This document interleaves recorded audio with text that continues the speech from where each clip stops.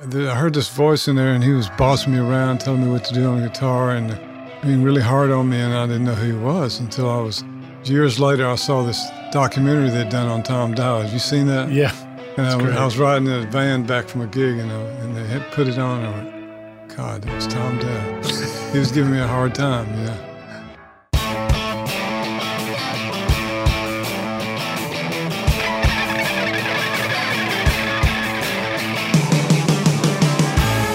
Welcome to Recording Studio Rockstars. I'm Lid Shaw, and this is the podcast created to help you become a rock star of the recording studio. Today's episode of Recording Studio Rockstars is sponsored by Roswell Pro Audio, maker of handcrafted microphones in California. Inspired design and impeccable attention to detail will help you capture a gorgeous vintage sound without the vintage price tag. Check out their beautiful line of microphones at roswellproaudio.com. You may already know that using true analog gear is one of the best ways to create a great record. Yet increasingly, we live in a digital world, recording and mixing inside the computer. So what if you could have the best of both worlds? Tigler Audio Manufaktur is bridging the analog-digital divide by creating high-end analog gear like the Schwerkraftmaschine compressor and the Raumzeitmaschine reverb, whose knobs you can control remotely using a plugin in your DAW. Or their many analog units like the Cream bus compressor with mastering EQ, or the Veritube recording channel that let you save your settings using a custom recall sheet plugin, offering a complete line of pro audio gear from compressors to EQs to reverbs and beyond. Now you can get a pro analog sound while benefiting from the power of digital.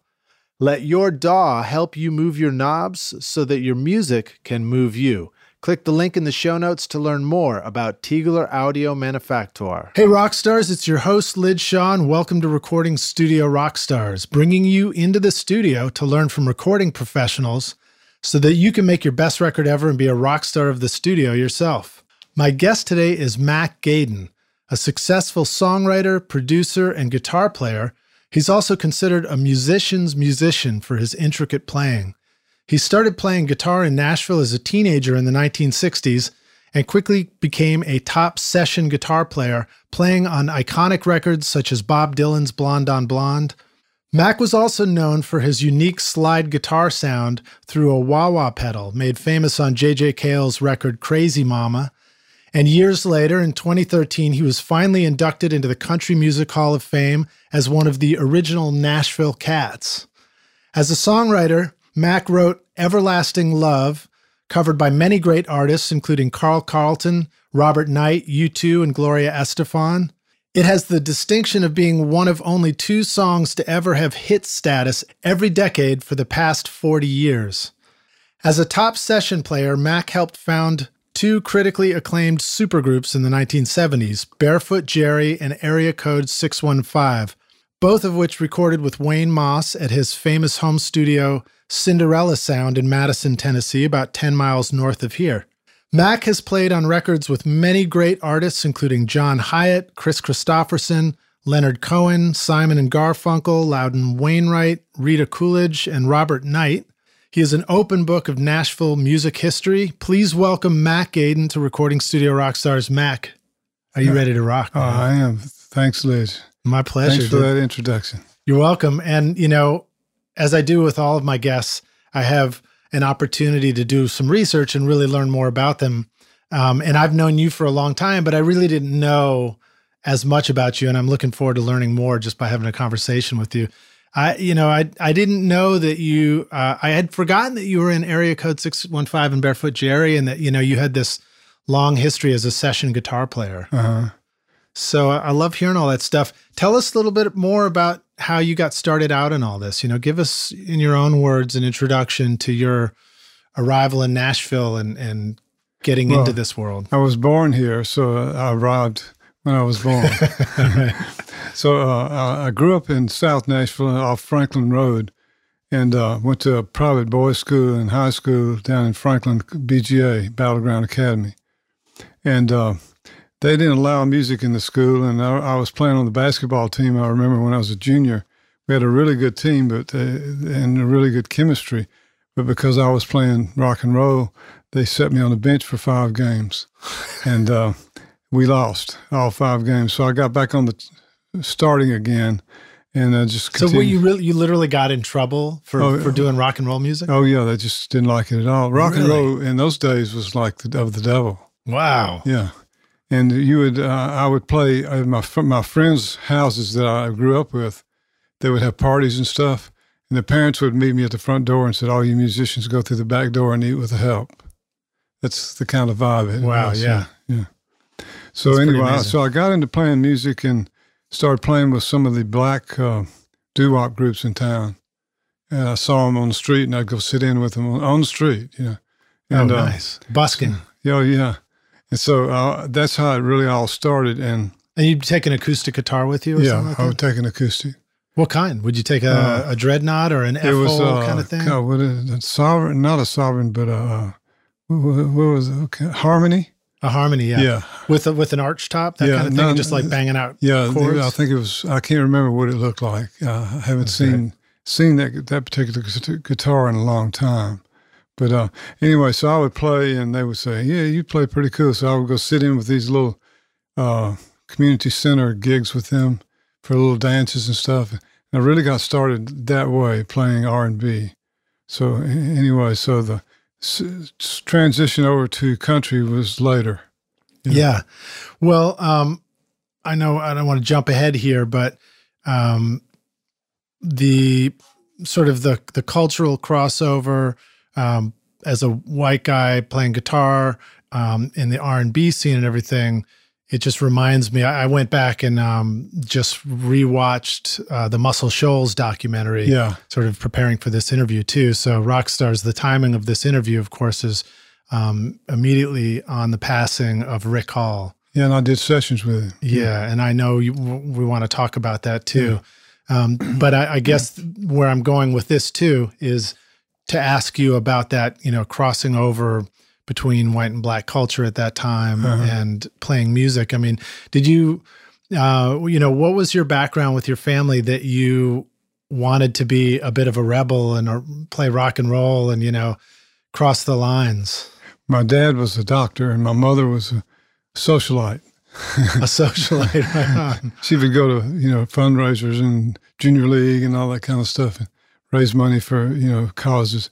But we had 6 kids in my family, so my dad, even though he was a doctor, we weren't wealthy, So, it was, you were not wealthy because there was a lot of mouths to feed. Oh, that's right. So everybody had, to like play it down a little bit, even though we had to run around with friends who were wealthy. But anyway, so music was looked upon as being of the devil back then, as I said before. Yeah. And so my grandmother, who sang in church, finally one day she said, "You leave this boy alone, let him do what he's going to do."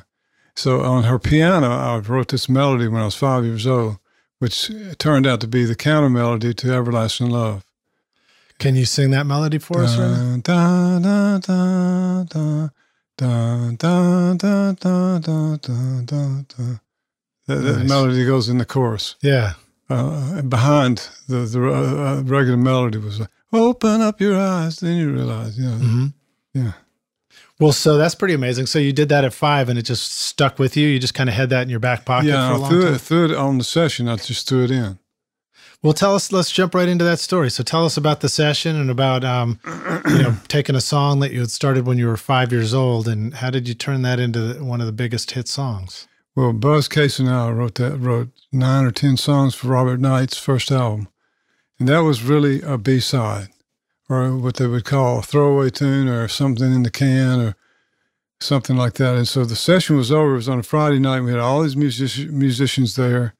And Brent Mayer was his first session as an engineer, went on to engineer the Judds and produce them.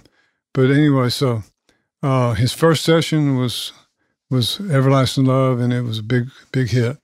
But we had like 30 minutes left on the session. Everybody wanted to go home, and everybody will tell you, don't ever book a session on Friday night. Right. Because you'll get the worst performance by the musicians possible. Well, in those days, yeah. Did people go home or were they just headed to gigs Well, I anyway? just begged them to stay, and they stayed, and we 30 minutes on the song, and everybody knew it was special. We didn't know it was a hit. You never know if it's going to hit. That's up to the people. But we played it back, and everybody went, there's something to it. And so by the time we finished doing overdubs and the musicians had already left, I overdubbed the Farfisa organ, playing that part I just hummed in the background, and Buzz Cason and his singer, Carol Montgomery, sang da da da. They sang it also along with the strings. But anyway, Kenny Buttrey played drums on that. It was Pig Robbins played piano, Nora Putnam played bass, and then we had a horn section. I can't remember who all was on that, but we just ran through it quickly. And where were you guys recording this? At Phillips' studio back then. It was Monument had bought the studio, so it was Monument legally, but it's Phillips' studio at that point. It was down across from the War Memorial Building. There's a big, tall building down there now. Okay. Yeah. All right. But it was over in there. It was a house. So it wasn't on Music Row necessarily? No, it wasn't. It was a house kind of thing. It was three or four. Was it a home studio? Kind of was, yeah. Sure, but a big one. Yeah. It's where Orbison cut all of his stuff, and Dolly Parton, all those people, yeah. Oh, yeah. Well, did I read something about you? Am I remembering that right? Or was it, when I was reading up on you, I was reading also comments about Wayne and you and stuff like that. And maybe it was Wayne that had played the Pretty Woman guitar lick or something like that. Yeah, he and 2 or 3 other guys played the same lick. Okay, right. Same lick on the same session. That's the same studio. Yeah. Well, very cool. So, one of the things I like to ask our guests, Mac, at the start of the interview is to share an inspirational quote, too. Do you have anything you'd like to share with us? Yeah, I have got. Let's see, where's my... I always like to center in when I'm in the studio and repeat to myself, you're younger than this moment and older than forever. Okay. Came up with that in a lyric one time, so I always think about it. You're younger than this moment and older than forever. Right. All right, so what does that mean to you? Boundless. Focus on your body. Yeah. Be in your body. Yeah. I remember when you and I worked together, yeah. It's just coming back to me now, but you had talked about how important physical health was to you and practicing yoga. And I think you had a story you shared once about the doctor opening you up for some procedure and saying that your insides looked like you were about 25 years old. Yeah, that's true. I was on the operating table at Vanderbilt, and they were repairing a hernia. And they opened me up, and they had all these interns in there watching the procedure. There was about 8 of them. They were all, and they gave me an epidural, which is from the waist down, dead from the waist down. Right, so you're still awake. I'm still awake, wide awake. That doesn't sound like much fun. And I told them, I said, they said, well, how come your organs are so young and you're 47 years old or something like that? I said, because I meditate and yoga and stuff like that. They all laughed like, oh, come on, yeah. I always got the impression when I moved to Nashville and met a bunch of other older musicians that music and a life in music can kind of keep you young. Oh, no doubt. I mean, I know there are elements to a lifestyle in music that might help you age, but I mean, even watching Keith Richards in the Muscle Shoals documentary, I mean, all due respect to Keith, I think he's lived a lifestyle that may have pushed the boundaries, and yet he still kind of seems like a youthful soul at this point. Oh, there's no doubt about it. It's like a spiritual technique music is. Yeah. I mean, I can go like a week without playing, and I feel tremendous amount of stress in my body and in my head and everything else. And as soon as I pick up the guitar, start playing, it's over. It goes away, Yeah. I think playing music for me is as important as anything. Yeah. Anything I do. What is your routine like? Well, if you don't mind my asking, Mac, how old are you now? And what is your routine with music like these days? I'm 77. And my routine is basically I get up in the morning and I do what they call asanas, which are yoga postures. And I do that for 30 minutes, and then I meditate for an hour. I do the siddhis, which is an advanced TM technique, and focuses on the different natural laws of nature, levitation and stuff like that. Yeah. Really? Have you ever levitated? Oh yeah, I've levitated with a room full of about 5,000 people before. Really? It's the damnedest thing you've ever seen. Now that's not you jumping in the air on stage with a guitar in your hand. Well, it does look like jumping. It does. Because there's so much stress in the atmosphere out here on the planet, we can't float like we should. We should be able to float by now, but there's just too much stress. So we bounce like frogs sitting in the lotus position, legs crossed. If you see it, you go like, well, "Come on," you know. But if you get on the foam and try to do it yourself, it's impossible. Interesting. So it's like to see it is, but to do it is another thing. You know? Well, I have to say I'm an advocate of impossible things. Otherwise, I probably wouldn't have chosen to do a career in life and music myself anyway, to begin with. But I like to keep an open mind, and I'm always interested in new things. I've learned that there's a lot more that I don't know than there is that I know. Yeah. You know? Well, what happens is when in the mind, the brain is, the neurons in the brain, when you lift off from the foam, all the neurons in the brain are firing simultaneously. They've done tests in these people that are hooked up to electrodes. Their whole brain is firing at the same time, all the neurons. So, well, that's fascinating. Have you found a correlation between what goes on with that and what goes on in music? Yes. There have been times when I walked up on stage and played, and it felt like 2 minutes went by, and it was like an hour and a half. So when that happens, and it does happen, the athletes talk about it too. So what do they call it? Michael Jordan called it in the zone or something. In the zone, yeah. Time goes by and it becomes less linear. Yeah. Yeah. And time becomes timeless. Yeah. I guess I have a sense of that when I've trained for a marathon before. And, you know, spending hours running should feel a lot more insane than it does if I was in the zone with it. Yeah. You know? Although it's hard for me to equate my experience with Michael Jordan's. Yeah. And the endorphins kick in too. Yeah. Well, all right. So let's see. How about, you know, I don't know if you've got one in mind, but another thing I like to ask about, you know, especially speaking to somebody with so much experience and so many successes, is if you maybe wouldn't mind sharing a story of a real failure for you in music or in the studio that kind of brings it all down to earth and reminds us that we might all experience the same things on that journey. Yeah, I haven't written it down, but it just dawned on me. Something that happened to me. When I was reading your notes, I went like, wait a minute, I can't think of anything. Then I just thought of something really. It was traumatic in my career, and I didn't take it seriously at the time, but I didn't realize till a few years later how serious it was for my career. I had a record out as a solo artist after I left Barefoot Jerry. I had a song called Morning Glory, which is a slide guitar kind of thing, and a kind of interesting lyric. And it was picked in all the trades as being a hit, And at that time, there was 3 different trades that people went by. It was picked in all 3. And so what happened was ABC out in California saw it from Nashville, so they put it in the country promo stack. They sent all the promo records on that record out to country stations. And so it never got off the ground. And they made a huge mistake. So they flew me out to L.A. to talk about the second album, and they just said, do some music that we can play for our friends at the country club, And I just thought, I'm gonna give them the most rebellious album I can, and I did, and they had to put it out.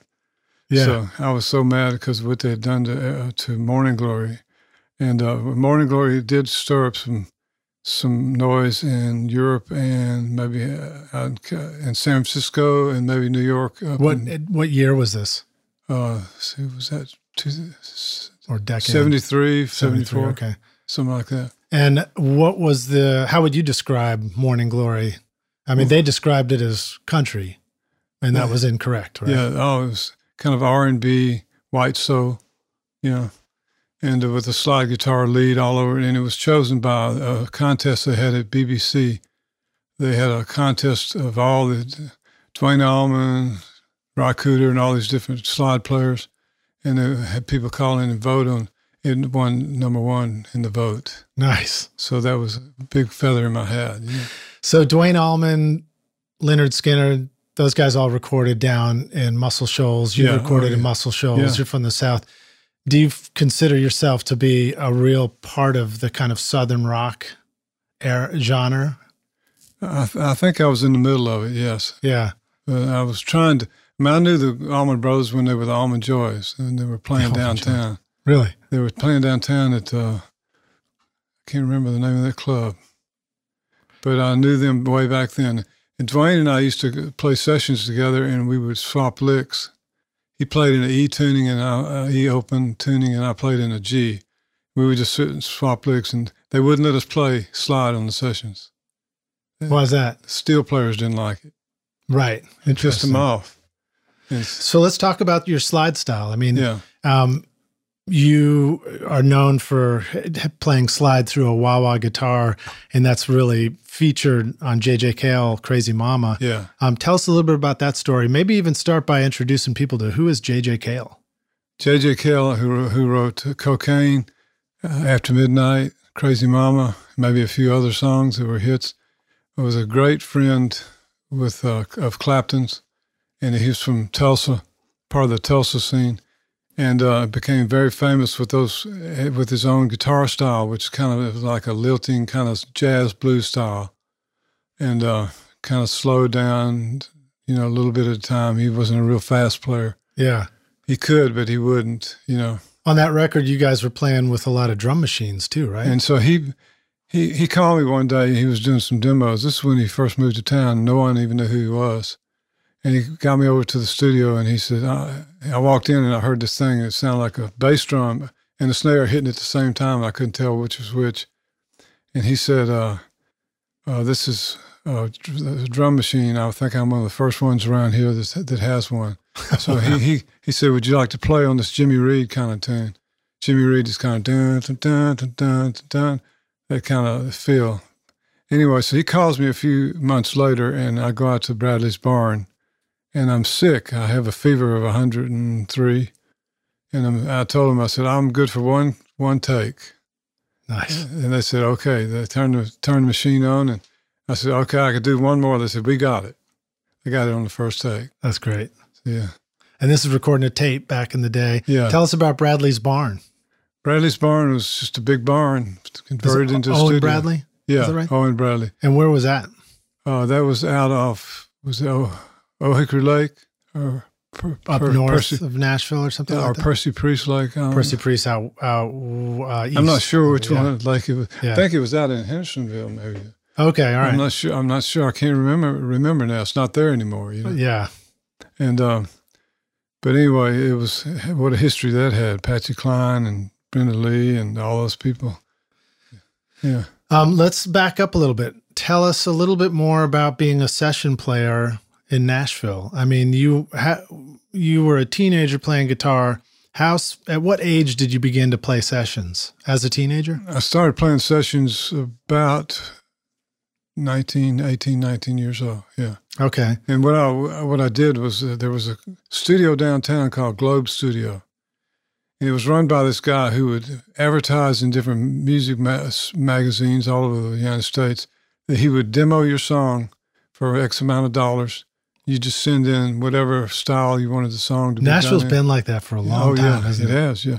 So anyway, and we got paid on how many songs we did a day. Sometimes we do 30, sometimes 20. And we got like $10, $15 per song. So, and so anyway, I started playing those. We did all kinds of music, everything you can imagine, jazz, folk, country, R&B, and whatever else fell in between the lines. And you're working quickly on the song. Oh, and we had endings 1 through 5 and beginnings, intros 1 through 5. So we memorized the endings and the beginnings. Really? So somebody just calls it, let's do a 3? Yeah. Oh, yeah. We'd speed everything up. It sped it up that way. So anyway, I would play bass sometimes. Yeah. And then guitar a lot. And And so that's how I really got started. Now, were you guys writing charts? Was this part of yes, we were. the process as So well? we were writing new letter charts. Right. You wouldn't use numbers. You'd write the letter of the chord. It wasn't here yet. Yeah. It wasn't there yet. When did the number system arrive? Charlie McCoy brought it here. Who did? Charlie McCoy. Oh, yeah. He was playing harmonica with you in area code 615. Yeah, he right? was, yeah.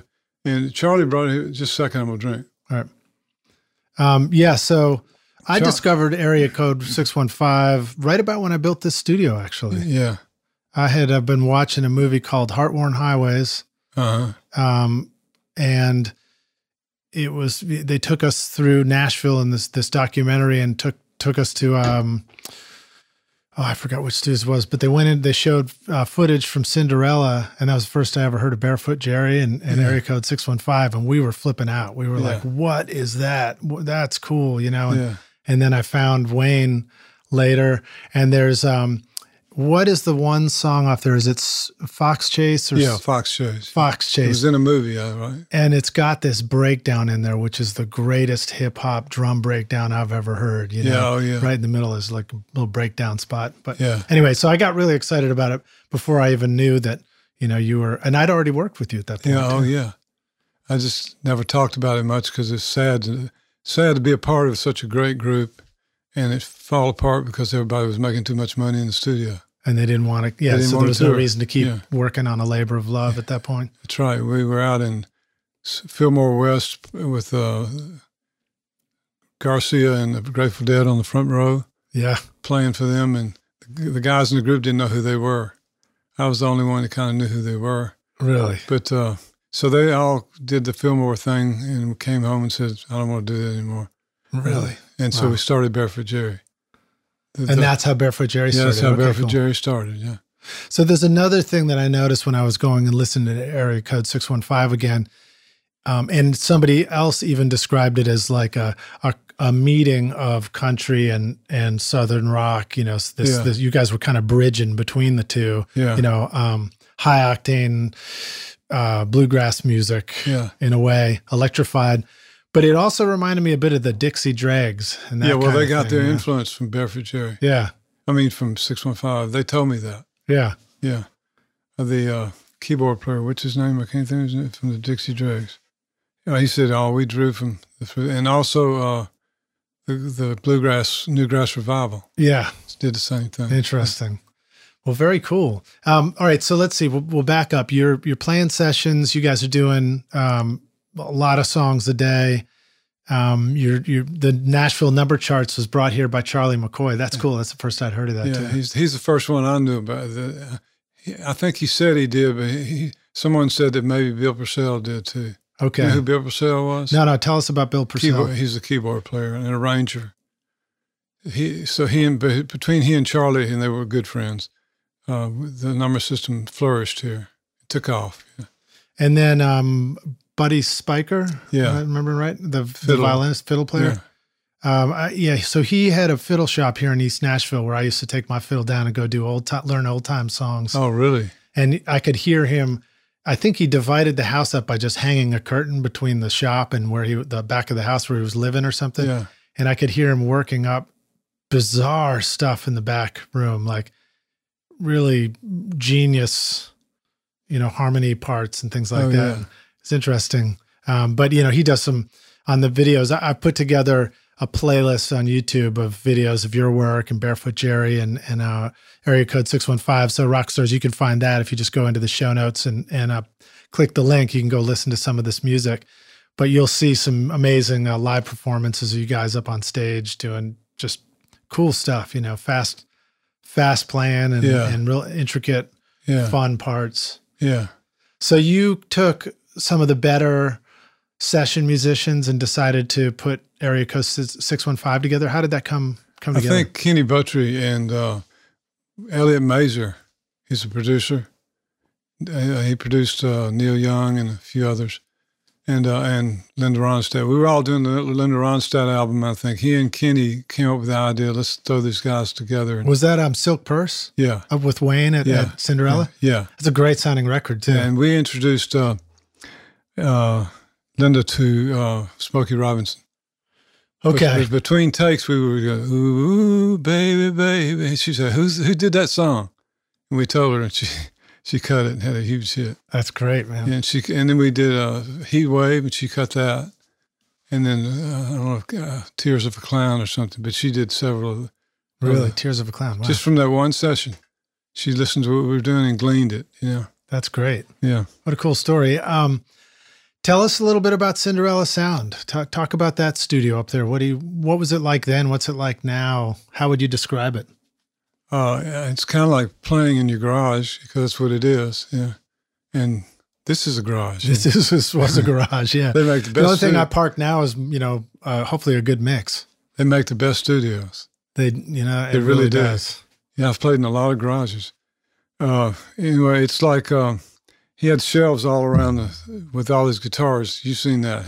You've been in I think so. Yeah, it's been a while. I've only been there maybe once or twice years ago. It's fun. We used to have one of the singing booths in the bathroom, I'm trying to get Wayne to come join us on the podcast too, so I may need your help for that, Mac. Oh, yeah, I'll tell him. All right. Tell him what's up. I'll tell him. I'm getting ready to see him maybe in a few days. But it's just like the first studio that was a garage that I ever played in, that was real laid back, no pretension. We were all in the union back in those days, so everything had to be by union rules.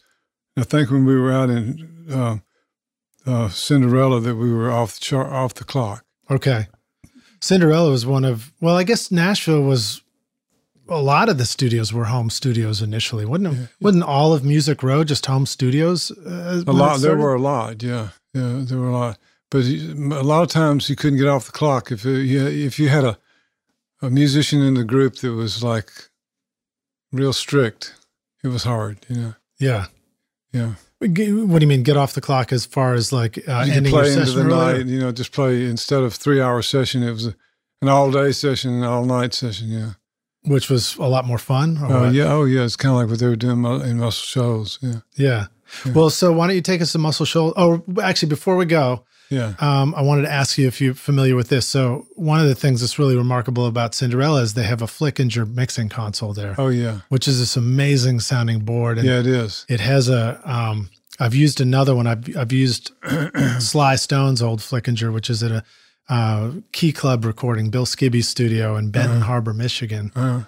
And this particular console has this crunchy rock and roll quality to it that makes the drums sound super cool. And, a lot of those older recordings all seem to have that. I almost feel like that got lost as technology tried to get smarter and records got cleaner sounding and things like that.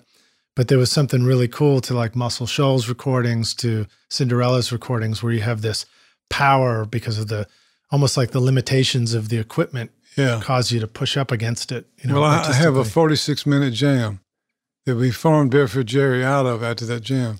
It's nonstop. And it's just Wayne, Kenny, John Harris, and I playing. Yeah. And it's just, you have to like have a really good sense of humor or get stoned to listen to it. Is it somewhere that we can find it, or is it in your personal collection? I'll give you a copy, but you have to guard it with your life, because it's never been. This one's not going up on YouTube or anything like that. No, it's not been released. All right. It's in the can, and we're talking about how we're going to get it out. Because the minute we put it out, it's over. Somebody's going to, 46 minutes, is going to copy the whole thing, and they'll bootleg that crap out of it. Go ahead. Well, so tell us about going down to Muscle Shoals. I went down. They needed a guitar player. The guitar player that was playing down there, I can't remember his name. He was playing with Norbert Putnam and David Briggs and Jerry Kerrigan. He was the guitar player. He had a drinking problem, and he was sick and having a hard time, so he had to go in the hospital or something. They called me and asked me to come down and play some sessions, and I went down there and met Rick, and I showed him this technique that I came up with. Later, ZZ Top went to the bank with it, where you pick with your finger and the fingers and the pick all at the same time and get a chime when you play the note. Ding, you heard that? I think so, yeah. You mean, where you get like the high overtone too? Yeah. It's like a pinched sound. I was the first one I ever saw do it. Really? That was big in the 80s in hair metal bands, right? Rick said, I've never seen anybody do that. And I said, well, I haven't either. And anyway, so a few years later, ZZ Top was doing it. So, but I'm not going to say I'm the only one that ever did it, but I'm the only one I ever saw did it. Yeah, well, in anyway, all of our worlds, we notice when it's the first time we see something, whether we do it or somebody else. So I meant to go see Rick before he died. I didn't know he was going to die, but I meant to get him to say I was the first one he saw do that. Too bad you didn't get Rick to give you that testimonial before he's... Yeah, but anyway, the thing I learned is they worked on one song for 15 hours, and my fingers were bleeding. Down at Muscle Shoals, you guys spent that much time on one song? Yeah, one song. And Rick would go away and go play pool, and he would have the engineer call him when the band started sounding good. But we did one song, and I think it took 12 to 15 hours somewhere. Yeah. Because you're not playing the whole time. Talking some. But anyway, I came back to Nashville, and I said, you guys got it wrong. They said, what do you mean? Y'all are doing 4 songs in a 3-hour session, and you're rushing through it, and you're not putting your soul into it. And I said, in Muscle Shoals, they've got so many songs on the charts, and look at us, Right, and the way they were approaching it was to make each song special until it was a hit, right? That was sort of Rick's MO. Just to really milk it, Yeah, he talked about that in the Muscle Shoals documentary. He talked about that when you get a chance, when you get a shot, you get one shot. Yeah. And so that very first shot, of recording a song and submitting it, it better be a hit, because if it's not a hit, you're done. That's right. Sort of his attitude towards it. That's right, yeah. Well, that's interesting. I guess there was a big difference for you between recording a whole bunch of songs each day when people just sort of hired you for those demos, and maybe it's no surprise that they didn't become the hits, but something that you guys really poured your heart and soul into did become a hit. Yeah, that's right, yeah. And the thing that I noticed is when I'd go from one session to the other, I was starting to play the same lick on the last session I played on the next session I went, come on, It's only because you're running out of ideas, and they don't give you time to come up with the ideas because you're rushing through it. Yeah. So you had 5 intros and 5 outros. Yeah. Well, that was before all this stuff. Yeah. That was way back in the, we didn't have that later on. Over on 16th Avenue, they didn't do that. They were more original. But the thing is I just got people to slow down a little bit, and then it got to where I couldn't tolerate the tension on the session scene over and on, and I started Barefoot Jerry. And that was to just get out of here, Yeah. Yeah. So Barefoot Jerry was a switch for you from session, high tension session guitar playing to I'm going to do my own thing. I'm going to smoke some weed. All right. And tell us about the kind of story arc of Barefoot Jerry. How did that go career wise and all that? The Barefoot Jerry thing was, Kenny didn't want to do sessions. I mean, didn't want to play live gigs either, because he was making $250,000 a year, Wow. So doing back then it was like $500,000 a year, Yeah, really. But so he just couldn't do it. So that's why I quit the group and went out on my own. So Barefoot Jerry for me lasted 1 album. Then I went on my own because Kenny was no longer there. And you weren't tempted to stick it out with the 250,000 session playing gigs because it was just the lifestyle and the stress was just not worth it? I wasn't doing that. I wasn't making that much. You just weren't making that much. I was making maybe a third of that, And Kenny was just playing so many sessions, But I was doing as much work as I could take in, Yeah. It's a little harder to come up with ideas on a guitar than it is drums, because the drums are pretty much, they are what they are. And right. Guitar. If you got a good pocket, you're in good shape. Yeah. Well, interesting. All right. Well, so let me ask you some other questions about some of the records you were on. You tell us the story of working with Bob Dylan on Blonde on Blonde. Played on 4 or 5 tunes. They only have record of me playing on one. And we're working on it now. The union's going through the old records right now, trying to give me some legitimate idea of which other songs I played on. They have the fact that strictly Sweet Marie or whatever. Yeah.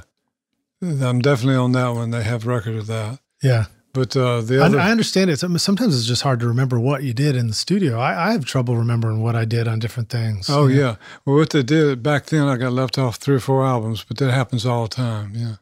some secretary just let it fall through the cracks. Right. Yeah. I have to admit, I'm going to confess this publicly right now and apologize once again to my very good friend, James Haggerty, Hags, here in Nashville. Yeah. As a producer, I overlooked one credit on a record where I had a number of different musicians playing, and he had played a great bass part on one of the songs for Roscoe Gordon for a record I produced.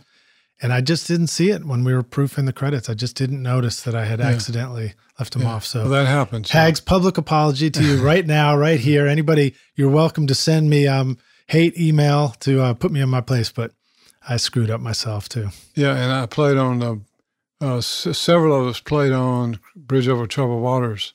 Yeah, tell us about that session. Was that down at Muscle Shoals? No, that was done Studio A in Columbia here. Okay, all right. And the big one that became Javelina. Oh no, that's Studio A. The big one is Javelina, and then Ben's Place. The concert hut was B. That was B. Okay. Yeah, concert hut was B, and A was the other studio. Curb, I think, has their sound. Okay, I might be mixing up my studios then. But anyway, we were playing on that whole album with I Am a Rock and all those songs, and Paul Simon just started screaming at Garfunkel all of a sudden and just lost it there for a few days and then just left town. Really? Yeah, and so we didn't get credit, even though we played on the album. You were on the record, but because they had an internal fight. Because he had a bad memory of Nashville, so it was anti-Semitic, and we didn't even know that was going on. It just happened, yeah. Really? Just that we went like, what is going on, yeah? You didn't know that they had the fight and walked off, or you didn't know that there was sort of an anti-Semitic thing going on? There wasn't, but he picked up on it. He was being paranoid for some reason. You know, we didn't know any of that was going on, and all of a sudden it said he's going back to New York to finish the album. Yeah. So Kenny got real pissed off because he said he played drums on Bridge Over Troubled Waters, and somebody else got credit for it. Yeah. So. Well, at least there was some credit. You know, these days, yeah, we just kind of give up on that for the most part, it seems like. Oh, yeah. But there's new stuff coming that I think is really fascinating. So I won't go off on too much of a tangent. Yeah. But there are new technologies that are arriving right now called blockchain and hashing algorithms, and these companies that are trying to create digital file formats that will embed lots of information. Gabri Waddell was on the show too, and he has a plugin called the RIN-M plugin. It'll keep people from copying? No, it's not that, but this is a plugin you put in Pro Tools, and while you're working on a song, you put in all the information about everybody's credits, and then it follows the song until its completion, and you can send it off to mastering along with the mixes. Oh, fantastic. And it will deliver all the rights and, who played what and all that kind of stuff. Oh, fantastic. Credits. Now, if we can just get something to block duplication, I don't know if that's ever coming or not. Yeah. I'm not so sure if that's coming, but I think that what might come is that there will be systems in place. There's something that I'm following now called .blockchain music, and systems where you have a file format that embeds all this metadata about the song. Yeah. And people will be more incentivized to use the good file for everything than to try and use the copied file for everything. I mean, in the end, if a kid wants to just make a tape of a song and go listen to it, there's nothing we're ever going to do about that. But I think that was happening plenty before the digital age came along, and now the digital age is here, and we hadn't really figured out how to make that quite work yet. But that's another topic, right? Well, it's a mess. It saddens me a little bit because all these younger musicians coming into the system, songwriters and artists, are just going to have such a difficult time. Yeah, I know. Well, so it was so much easier when I was coming through the system. It was so much easier. Yeah. I feel like I showed up right in the middle. Yeah, you did. I showed up right when the old thing was ending, and the new thing wasn't quite figured out yet. Yeah. But I'll be happy to hand it off to the next generation of musicians. Good. I'd like to see a generation of music creators, songwriters, musicians, producers, engineers, everybody who's involved in creating this stuff, and it becomes easy and minimal effort to sort of be included along for the ride of whatever your creations are. I'd like to see a world where you create something and maybe you're not famous with something you did, but the accumulation of all the little creations you did over time actually get tracked, and you earn tiny bits of income from everywhere. Yeah, end up amounting to a real living for people. I think that'll be important stuff. Interesting. Yeah. All right. Well, let me ask you another question. You told us about J.J. Cale and Cinderella and Everlasting Love and Muscle Shoals. Man, we're moving so quickly. I'm running out of things. Let's talk about recording guitar, Mac. What did it used to be like to play and record a guitar on a session, and what's it like now? How has it changed the way that you record a guitar? I haven't changed a thing. All right, well, tell us how you record a guitar. I just plug in, and if I'm using a wah pedal, I use a wah pedal. I put a compressor in the front end, and it gives it a little bit more body, But as far as I haven't changed anything since the old days. How about from the engineering side of things, the recording side, to the extent that you feel comfortable answering those questions? How would you have put a mic on a guitar back in the day? How do you do it now? I didn't care what mics they put on there. What I would do is listen to the playback and figure out what I needed to do from my end to make it sound the way I wanted it to. So I would modify the mic sound, because a lot of times the engineers would use what they wanted to use. I always trusted the engineers, I never gave them any shit or anything, gave them any hard time. Did you have any favorite engineers? No, I liked them all. Because, by the time you get to engineer the big time in Nashville, you got to be a sister, brother, mother, uncle. You got to be able to psychologically lock into the musicians. You got to be a good guy, a nice person, And that's a must, Yeah. There were a couple of people hard to kind of deal with. Tom Dowd was the hardest ever.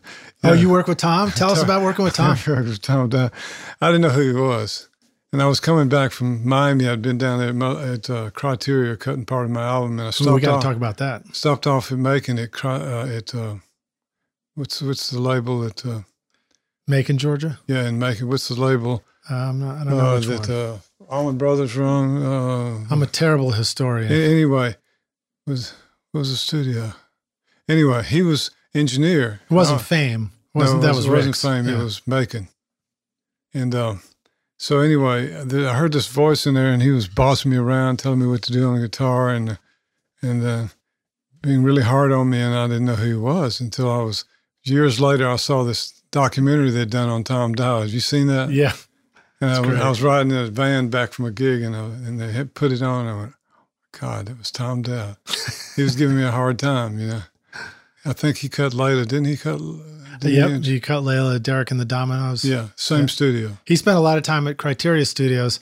And so your left elbow, Mac, is leaning on my console, which is a custom-built MCI that Jeep built for Criteria Studio C. Oh, right. So that's the same board that was in Studio C all through the 1970s at Criteria and recorded Hotel California for the Eagles. Oh, really? And the Bee Gees hits, Staying Alive, Saturday Night Fever. Eric Clapton, 461 Ocean Boulevard was done on that as well. Oh, it's amazing. Yeah. So I was there doing that. So maybe you were in Studio C. Do you remember which studio you would have been in at Criteria? They pushed us around all over the place because it was the Eagles and Fleetwood Mac and the other studios, and they would always preempt us and make us. At the same time? Yeah. Oh, yeah. So this is in the 70s, right? Yeah. So there you were. Yeah, you may have worked on this very board. I could have, yeah. And but I don't remember. What was the session? What'd you go down to Criteria for? I cut my album, Hymn to the Seeker. Oh, okay, all right. Which is and mixed it out in L.A. at ABC's studio. Okay, cool. But Randy Meisner came over to see us one time during those sessions, and Glenn Fry was beating him up, and he was even bruised. He came over and said something to us, and we said, "Come on, stay with us for about 3 or 4 days out in the woods." And he did, and he said, "What should I do? I own a big ranch in Montana or somewhere, and I have $1 million in the bank." He said, "What should I do?" I said, "Quit the band." He quit, and he had 2 or 3 hits on his own. Wait, that was Glenn Fry? That was Randy Meisner. Oh, Randy Meisner, sorry. Yeah, and he's since then been back several times. Okay, all right. Wow. He was the high, take it to the limit, Okay, all right. Take it to the limit. Yeah. Yeah. That's great. But that is a funny story. And another story, you may not be able to put this on a podcast. It's going on. Tell it. It's going on the air. one morning we walked in, and my daughter, Oshina, who you know, was a baby. And she was in my arms, and Fleetwood Mac had just found out that morning that they had gone I told you the story, didn't I? Tell it again. Tell it again. It's a great that they story. had gone platinum, and the album hadn't been finished. And so I walked in, and Stevie Nicks is snorting coke off the coffee table in the front lounge, and she's got coke on her nose dripping off, and she said, "Let me hold a baby." Oh man! So what a trip. Unfortunately, I did give her Oshina. She held her for a minute. She said, "I hope she grows up to be a rocker." And that might have helped influence right there. What a but trip. she said, "I hope she'll grow up to be a rocker." I remember she said it kind of with a northern accent, rocker. That's great. What a trip. What a wild story. But love hearing stories. So like we that. were treated like no one knew who we were, and we were from Nashville, and they just kind of treated us. They came in and took our gear. We were right in the middle of a song. They'd come in and take our gear. Back then, the harmonizer was real popular. Yeah, the Eventide 910. Yeah, and they would come and get all that stuff and take it out of there for a while. And what would you use the harmonizer for? Do you know? I can't remember. I used it on guitar a few times, actually. Let me ask you some questions about songwriting. Okay. So you've written a number of songs. You've had some great successes with songs. What advice would you have for songwriters? How does somebody begin to write songs? If somebody feels like they really want to write songs, but they don't feel confident about it yet, what advice do you have? The best advice about songwriting is you got to, when it's in seed form, it can be real innocent and meaningless almost, you know. Put it down, let it kind of germinate, you know, and it'll grow into something. What I do is usually I let songs grow into something, a metamorphosis, you know, and that works every time. Even if I come up with a lame idea, I put it down. Yeah. And it'll turn into something beautiful, like, what do you call it? Kaleidoscope. Yeah. Turns into something incredible out of a seed form. So that's what I always go by that. I love that. What a great quote. Yeah. Even if it's a lame idea, put it down. Put it down. Because I agree with you. I've heard stuff, or I've had an idea and I've recorded the sketch. I try to always just like capture sketches on my iPhone or whatever. Yeah. And my brain in that moment is telling me that's a stupid idea. Yeah. What a dumb lyric. You don't sound very good singing. Oh, yeah. And then I might come back and listen and I might agree. But sometimes I listen, I'm like, wait a minute, that's pretty cool. You hear it out of context. Yeah. And sometimes I listen to other people's music and I try and imagine if I was singing that, and I realize that a lot of great writers have the ability to shape something that's really simple and something that's really almost like removed, like it's universal. Yeah, yeah. But if I tried to do that, I might not be willing to own that as an idea of my own. And I think that's a hurdle for me, you know, it's just like accepting that it's like, just go for it. Accept that it's going to grow into something you don't know yet. Yeah. I know a friend of mine came in on a Sunday morning, and he came into my house and said, I just heard the DJ on WVOL, which is the black station, say, you put a hole in my soul. This song will put a hole in your soul. I said, you get 25%. He said, what do you mean? I'll give you 25%. I'm going to write it. And by the end of the day, I'd written She Shot a Hole in My Soul. And when I first thought of hole in my soul, but I just changed it around. She Shot a Hole in My Soul. And it was an R&B hit. All right, that's great. That was with Clifford Curry. Yeah, Clifford Curry. Yeah. I remember hearing that one on YouTube too. I think I put that in the YouTube links as well. Well, that's cool. All right, now how about, do you have a process for, you know, you put the germ of an idea down, a seed down. Do you have a process to come back and revisit it and, you know, pour a little water on it and let it grow a little bit? I do it all the time. I may have 15 ideas going at the same time. Like I may have 15 books in the room that I'm reading. It may take all year to read them all. And I do the same thing with songwriting. Just here or there, go back and review it. Yeah. See what happens. So, you know, I also something I do. I don't know if a lot of people do this, but I'll have a bridge in a song that's not working. I'll go back and review all the songs that I've got that aren't finished, that have bridges that are cool, and I'll take them out of my own material, plagiarize. Okay, so you've got I'll say it again. So you're stealing bridges from old songs? Yeah, that I haven't finished. Okay, all right. Oh, I see. They weren't working. Something wasn't working. Yeah. So since it's not working, I'm taking that bridge. I do that all the time. Take it back. Yeah. Do you find it's a lot easier to make the music work than it is to make the lyrics and the melody work? It's both. Yeah. It depends, I think for me, the lyrics take longer to distill. Yeah. Yeah. Yeah. Yeah. Well, it's inspiring. And I guess one last question about writing. Have you in your life seen yourself write prolifically and then sometimes seen the flame die down a little bit on your writing? And how do you handle that? How do you know that you're writing enough and that you've got enough books written? I've never had writer's block. Never had writer's block. All right. Never had it. You just when I was writing my autobiography, I had to make myself stop, because there's so much stuff coming all the time. Yeah.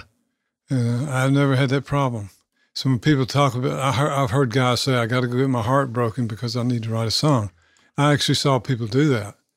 They would go fall in love with some girl that they knew they couldn't keep just so they'd experience. I saw Chris Christopherson do this. Really? Because I lived in a duplex with him before he became famous.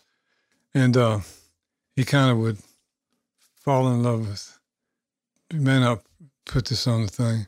He would kind of... The wrong... Well, we're live now, so maybe don't tell it if you don't want it to go on. He was still married, but I've seen people fall in love with women or guys that they couldn't keep. Right, right. Knowing it was going to be some residual damage, but maybe a hit song. All right. Well, hey, I think it's time for us to take a break, and then we'll come back in for the jam session. Rockstars, you can find links to what we're talking about, the YouTube clips, and listen to the music. Just click through on the show notes, whether you're on your mobile device or listening on your laptop. And we'll see you in just a moment for the jam session. Cheers. Roswell Pro Audio brings you microphone design that is out of this world. Endorsed by a growing list of artists and producers like Phil Collen of Def Leppard, Ross Hogarth, who's recorded Van Halen, Ziggy Marley, and the Doobie Brothers, and Super Dupes, working with Drake, Mary J. Blige, and Eminem. These are all rock stars that have discovered just how great Roswell microphones sound. Check out the Mini K47, which uses a capsule modeled on the one in the vintage U47 at a street price of only $299, or the beautiful Delphos condenser microphone with a capsule tuned like the vintage U67 with great clarity and far lower noise at a street price of only $899. In fact, you are hearing my voice right now on the beautiful Delphos microphone. These mics are carefully crafted by hand and immediately feel good even before you plug them in and hear how great they sound. These are well-built microphones that will last you and your studio a lifetime of great recording. Check out more audio examples of these awesome mics at roswellproaudio.com. Okay, hey Rockstars, we're back now for the jam session. My guest today is Mac Gayden, and we're going to jump right in. Mac, are you ready to jam? I'm ready to do it. Let's get down. All right, groovy man, let's get down. Hey, one of the things I didn't ask you before we took the break that I did want to ask you is what do you see today in new music that really inspires you? Where are you seeing the innovation in music that turns you on? There's one thing I see that I wish I didn't see, and I'll say, whoa, WHOA is a lyric that everybody uses when they run out of things to say. Is that, are you talking about like these big choruses? Whoa! The stomp, like the stomp acoustic choruses that we hear now on the radio, wherever there's like, whoa, whoa, whoa. Yeah, my wife and I, when we hear a song on the radio that does that, we just laugh. They ran out of the lyric.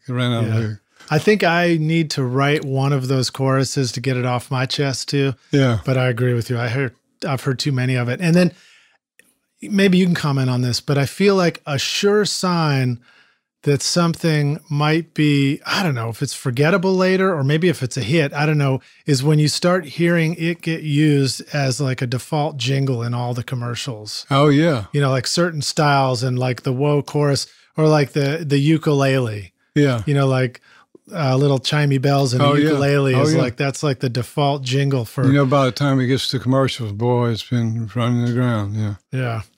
All right. Well, so when you started out in recording, Mac, what was one of the things that was holding you back? When I first started, I'm trying to think. What was holding me back, I didn't have a lot of technique as a guitar player. I was self-taught. I never took a lesson. And it held me back a little bit because I was just not that quick as a player. Yeah. But so I started trying to speed up. And one day I was 13 years old. And one day my brother was booking this band called the Jets here in town, a black band. And I went to hear their sound check, and I picked the guitar player's guitar up when he was on the break. I said, "Can I play it?" And he said, "Yeah." And I started trying to play jazz. And he walks over to me, and this is a true story. He says, "Quit trying to play like a white boy and play from your heart." Interesting. And it really messed with my head. Yeah. For several years, until I picked up the slide guitar, and then I thought, I got some breathing room now. And then I had another musician from India. So it's the silence between the notes is where God lives. That's good advice. Yeah. So then I started slowing down, and then just taking things a little bit at a time. But it was a struggle for me there in the beginning. Well, I think the first thing we do is we learn how to make some sounds. Yeah. And then later we learn how to stop making some sounds. Yeah. That becomes a powerful thing. How about, so the next question was going to be share some of the best advice you received. Obviously, both of those were really good bits of advice. Yeah. Do you have anything else you'd like to share? Any other inspirations for you or mentors that gave you great advice? I would just say pay attention to everyone when you're in the studio, every musician, producer, artist, and engineer, because they always have something to say, and respect their space. But never use the studio as a confrontational. You never use it as a place for a confrontation. Yeah. Yeah. Had you ever seen any, well, you described kind of a blow up on the Simon and Garfunkel session, but had you seen people kind of really lose it in the studio? Oh yeah. Back in the old days, I say old days when we were cutting, a whole lot of sessions and takes, a whole lot of takes. I was on a session one time, and this guy came into the session from another session. He said, I was on a Everly Brothers session, and they're on the 93rd take, and people were screaming and throwing stuff at each other. And I remember that clearly. So would that have been the Everly Brothers singing for the 93rd time, or would that have been the band playing it again for Probably the 93rd both. time? Combination of both. Wow. That's pretty amazing. I've done...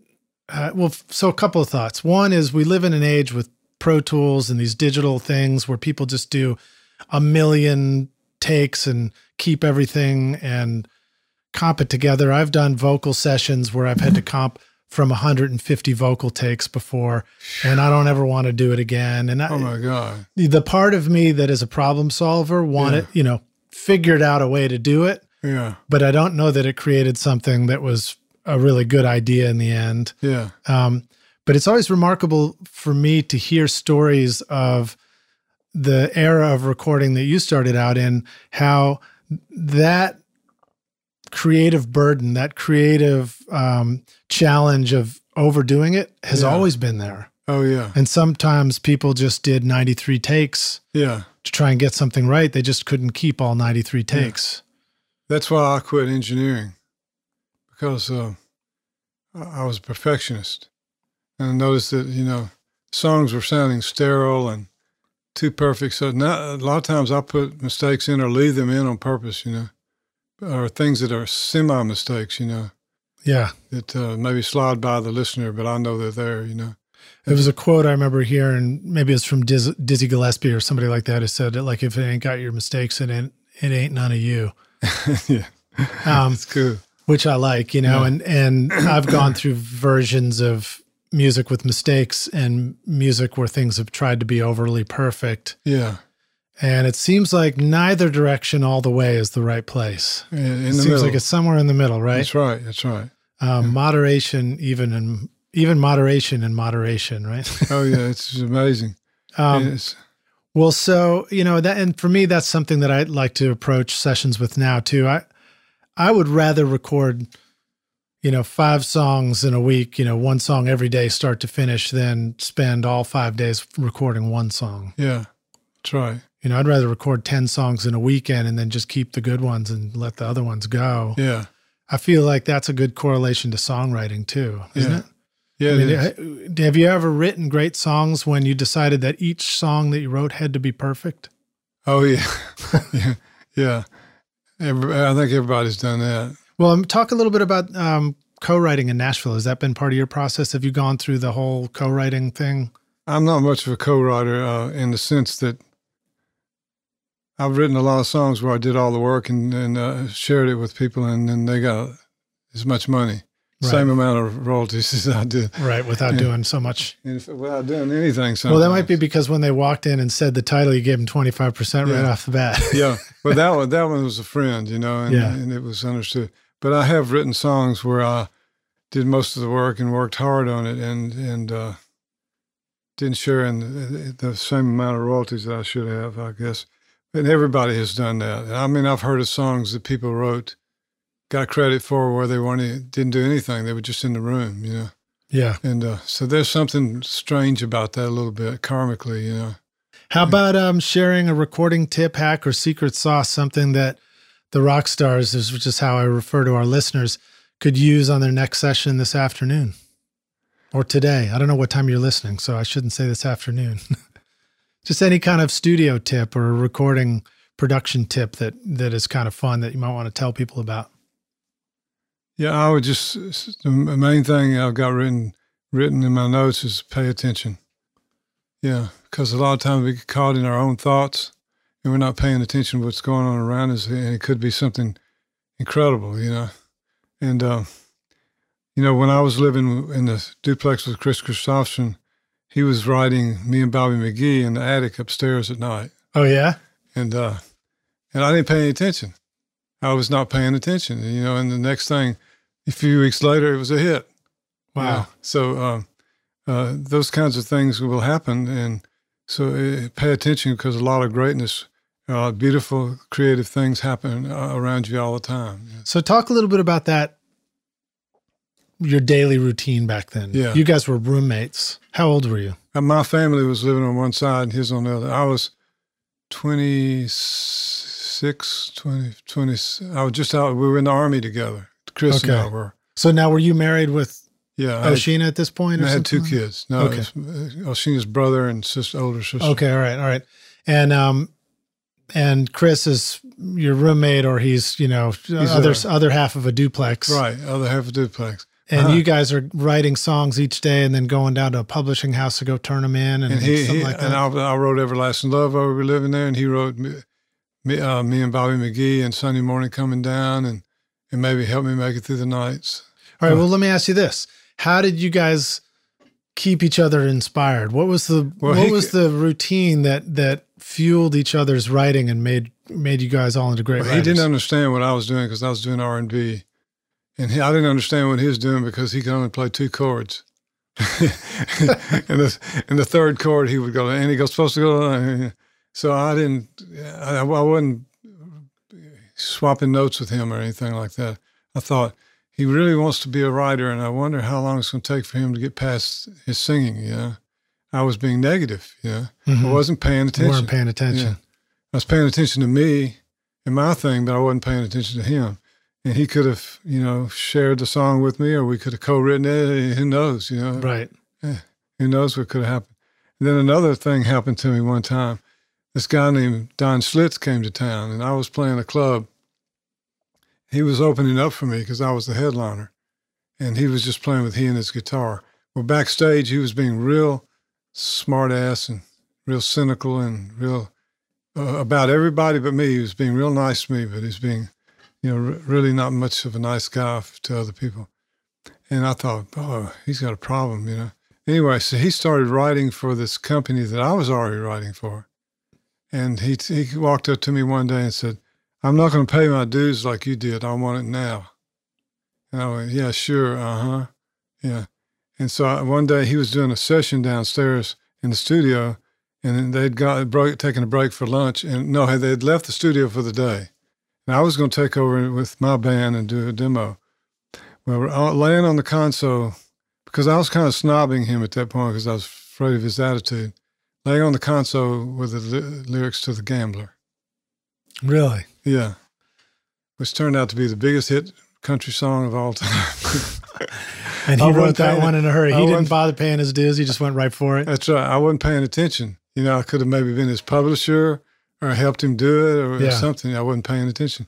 So it's always, what I'm saying is there's good things happening all the time. Just I had a situation that reminds me of happened to me. There was a artist named Josh Rouse here in Nashville, and his Chris Moon, I believe, was his manager at the time, and it was early on, and I was a young engineer, and they came up and asked me about recording or mixing or something, and I appreciated it, but at the same time, I think internally I thought, like, who are these guys? I don't know them. I don't know who this guy is or whatever. Because I don't think, Josh, if you're listening to this, I don't think we knew each other yet then.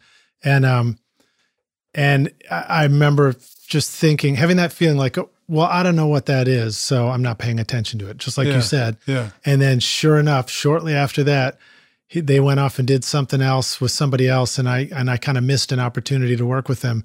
And then he turned out to be this fantastic songwriter and completely set a whole new genre of music and took off, and it was just great. It's so funny. It's like, you just don't know. But at the same time, you can't do everything. You got to choose something, and that's where your attention is. That's true, but it's a lot of good things happening all the time. Yeah.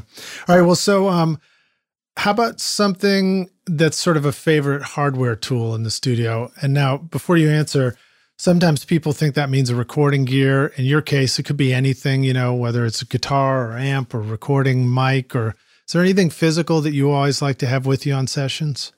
Maybe a notebook. I use AKG C12. And a Shure SM7 on my voice and voices I've been producing. Yeah, those are both great mics. Yeah. Those are both great. We use the SM7 quite a lot, Yeah. Off the top of your head, how do they sound different to you? What are there things about the way they sound that you like? Well, the mid-range, I think, is it the Shure? Yeah, the Shure SM7 is the dynamic. Yeah. It's the black mic, the Michael Jackson mic. I've used that on me too a lot. So it's just something I can't define. I can never tell you whether mids, highs, lows, or whatever. Yeah, that's all right. You don't have to. We don't have to like over technify it. Yeah. One of the things I really like about the SM7 is that it almost sounds compressed already. Yeah. It kind of takes the voice and just so you don't have to do it. You don't have to do as much to it. Yeah, there's a girl I'm producing right now. It's just beautiful on that mic. And I just love it. And there's another note down here, something about I use Sound Toys. Oh yeah, Sound Toys. They make great plugins. Oh yeah, that's the Echo Boy and the Crystallizer and all these the Decapitator. Yeah. Great stuff. Yeah, I'm trying to stay away from using too many plugins, but because you can get away with you quick. What digital workstation do you use to record? Trying to think. Is it Pro Tools or something? Oh, it's what is he using now? Or let's say some of them's Pro Tools, Logic. He's using Pro Tools. He's using Pro Tools. He uses Logic for some other things. Okay, all right. Yeah. And do you have your own studio space? No, I don't. You don't? Who do you like to work with now? I've been working with Mike Esser. You know Esser? I don't. No, not yet. He's got a studio over on Trinity Lane.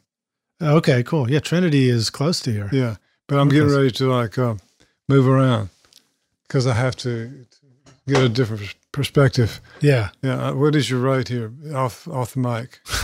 Well, I'll tell you after the thing, but it's very affordable. Okay. Very affordable. Okay. Well, so all right. So now, how about let's see. You talked about hardware tool. You talked about software, and I know we didn't want to get into the studio business, but do you have any just overall business advice for anybody as they embark on their music and recording career? Just any tips for like how to be smart in business? You talking about people who own studios or no? Just speak from your own perspective in general. Yeah. Well, what would you if you had a son who was starting out in music now? What advice would you give him for the business side of it? The business side of it is really hard for me to say, because what's happening right now is I can't give any advice on that. You just can't. I can't. All right. Because I got 2 kids and I told them not to pursue music. All right. Fair enough. Fair enough. If they can't figure out a way to make money, they're going to have to play live and go on the road and play live all the time. Yeah. And that's going to have to be their strength. What do you think were some of the strengths that you had through your music career? What are some of the business decisions that turned out to work well for you? Well, what worked for me was I trusted my intuition and didn't take no for an answer. I like that. Yeah. Not taking no for an answer is something that I've used to describe my own approach to it too. It's true. I can't speak to exactly how much success it's brought my way, but it's brought the success of continuing to do it when maybe I might have wisely given up long ago. Who knows? Oh, yeah. I learned determination when I was an athlete, and I applied that to my music a little bit, the determination, because I was not a really big guy or anything like that, but I had a tremendous amount of determination, and it made me a pretty good athlete at one time. We were still on the team after they kept you on the bench for 5 games, so you were determined to be on the team, right? That's right. Yeah. All right. How about an organizational resource, something you like to use online, or just some method that you like to use? Like, how do you keep all your stuff organized? You must have notebooks and songs you have to keep organized. You must have records and old master tapes you have to keep track of. I keep everything on hard drive and disk and flash drive, everything. Double up on things. Just double up as much as you can. Yeah, because you can lose that stuff, and it's just. Have you ever felt like it was hard to really understand and keep up with the technology? Nope. No, I'm fine with it. All right. It's just a clutter of I've got so many hard drives. Yeah. It's just ridiculous, but just duplicates. Yeah. Yeah. It's probably a good choice for that. I bet you have a lot too. I try to too, but I mean, I think I deal with the same problem, and I think everybody does. The more you do this, the more stuff you've got, and then you're like, do you keep and the technology changes. By the time you just begin to have a system, the technology changes, and now you got to come up with a new system. It's crazy, yeah. But I think that, like you say, the best strategy is just back it up too much. Oh yeah. Too many places. It's better to do that than It's not. frustrating to have 6 hard drives and try and remember which one was the right one when you go back for a session. Yeah. But that's a whole lot better than having no hard drives when you go back for a session. A little bit more time. It's all. Yeah. Yeah. All right. Fair enough. Let's say you were going to start over again with your recording, or let's say you just wanted to have a simple setup to record. What would you probably choose today for something simple to record with? First of all, I wouldn't go to tape. Right. All right. Fair enough. I've already sold myself out to digital. Yeah. I don't know. I cut the album on Oshina, and the 3 or 4 things that we did on analog just didn't stand up. Yeah. Yeah. And a couple of other albums I've cut on, and they just didn't stand up to digital. I don't know. I think now that everybody's into digital, your mind is trained for that high end, Yeah. And if you're not getting it, it's like you feel a loss or something. Right. But what would I do right now?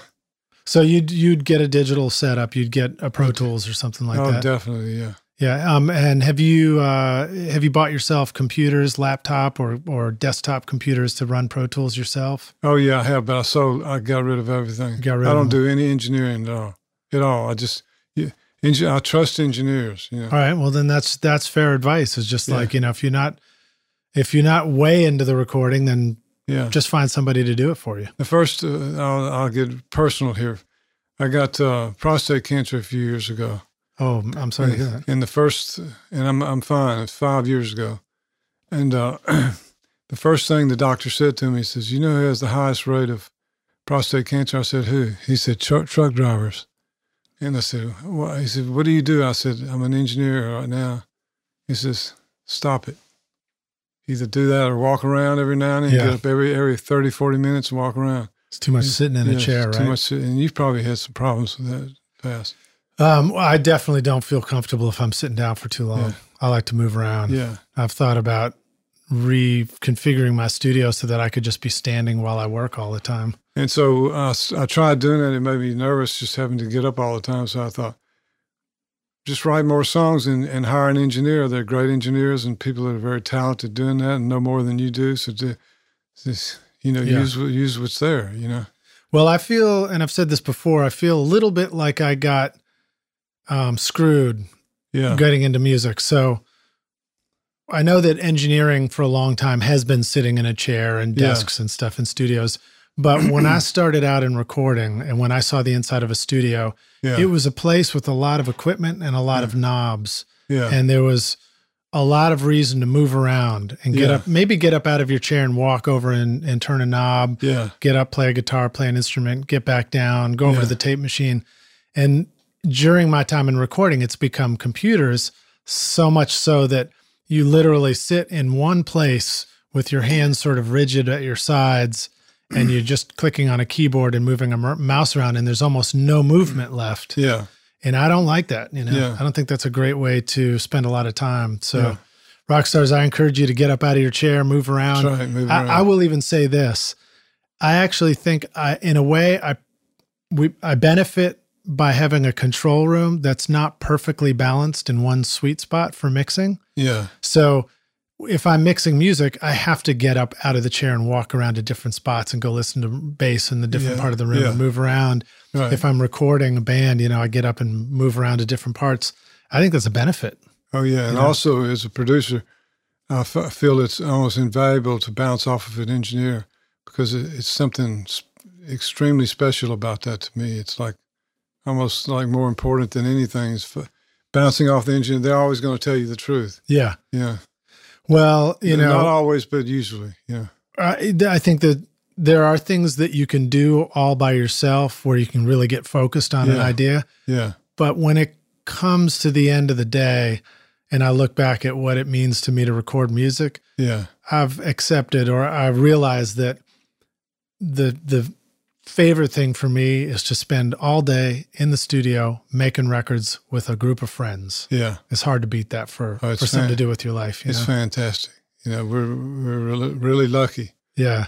Well, so Mac, last question here is hypothetical. We're going to take the Wayback Studio machine, go back to, maybe 1960s Nashville, where the only tall building was the L&C building, which is now buried in a sea of skyscrapers when you look at the skyline.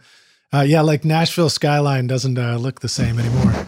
But if you could go back and find young Mac and give yourself one bit of advice and say, Mac, I've come back to tell you this is the single most important thing you need to know to be a rock star of the studio yourself one day, what advice would you give yourself? Don't be afraid to stand in the spotlight. Okay, good. Tell us more about that. Because I just never did. I always avoided stardom, like the plague. Yeah, that was, who else said that on the podcast? Somebody said, was talking about remembering to get in the photo. Yeah, Because they weren't in the photos that showed the famous records they had been on. Yeah, I had all these chances. The labels signed 3 or 4 major label deals, just kind of blew it off. Didn't play the game, I mean, the game was, kind of a little bit... do the drugs that they want you to do the women they want you to do, whatever you had to do on that end. But I didn't do that. But I'm glad I didn't, but I could have approached it differently. I could have been a little bit more accommodating to the labels. Always asked me to do things that I wanted to be around my kids, Yeah. And then rather than stay out on the road and tour the rest of my life, Charlie Daniels played, at that time was 320 dates a year. Charlie Daniels played 320 dates a year, and to me, that's not something I wanted to do. Yeah. Yeah, we were kind of coming through the system at the same time. Well, I can understand that. I mean, I made a big shift in my life where I kind of let go of the major label world and traveling to make records and decided to come home to family. Yeah. And I've always said, I'll say it again, but my daughter's the best record I ever made. So I can understand. So Mac, thank you so much for being on the podcast with us. Let our listeners know how they can find you. How can they learn more about you?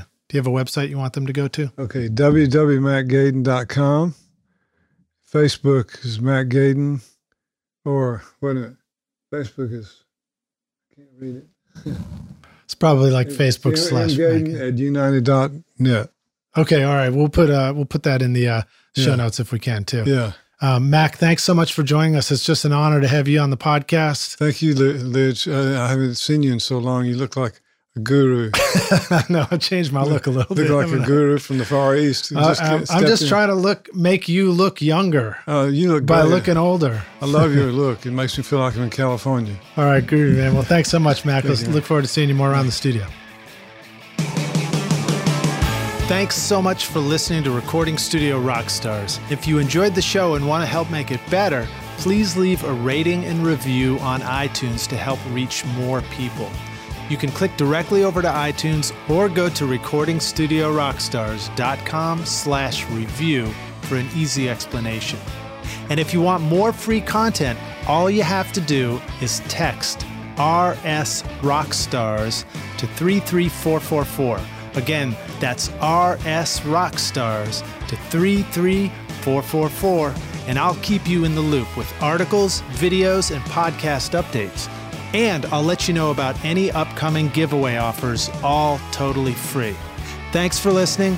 I'm Lid Shaw, and this is Recording Studio Rockstars. Now, go make great music.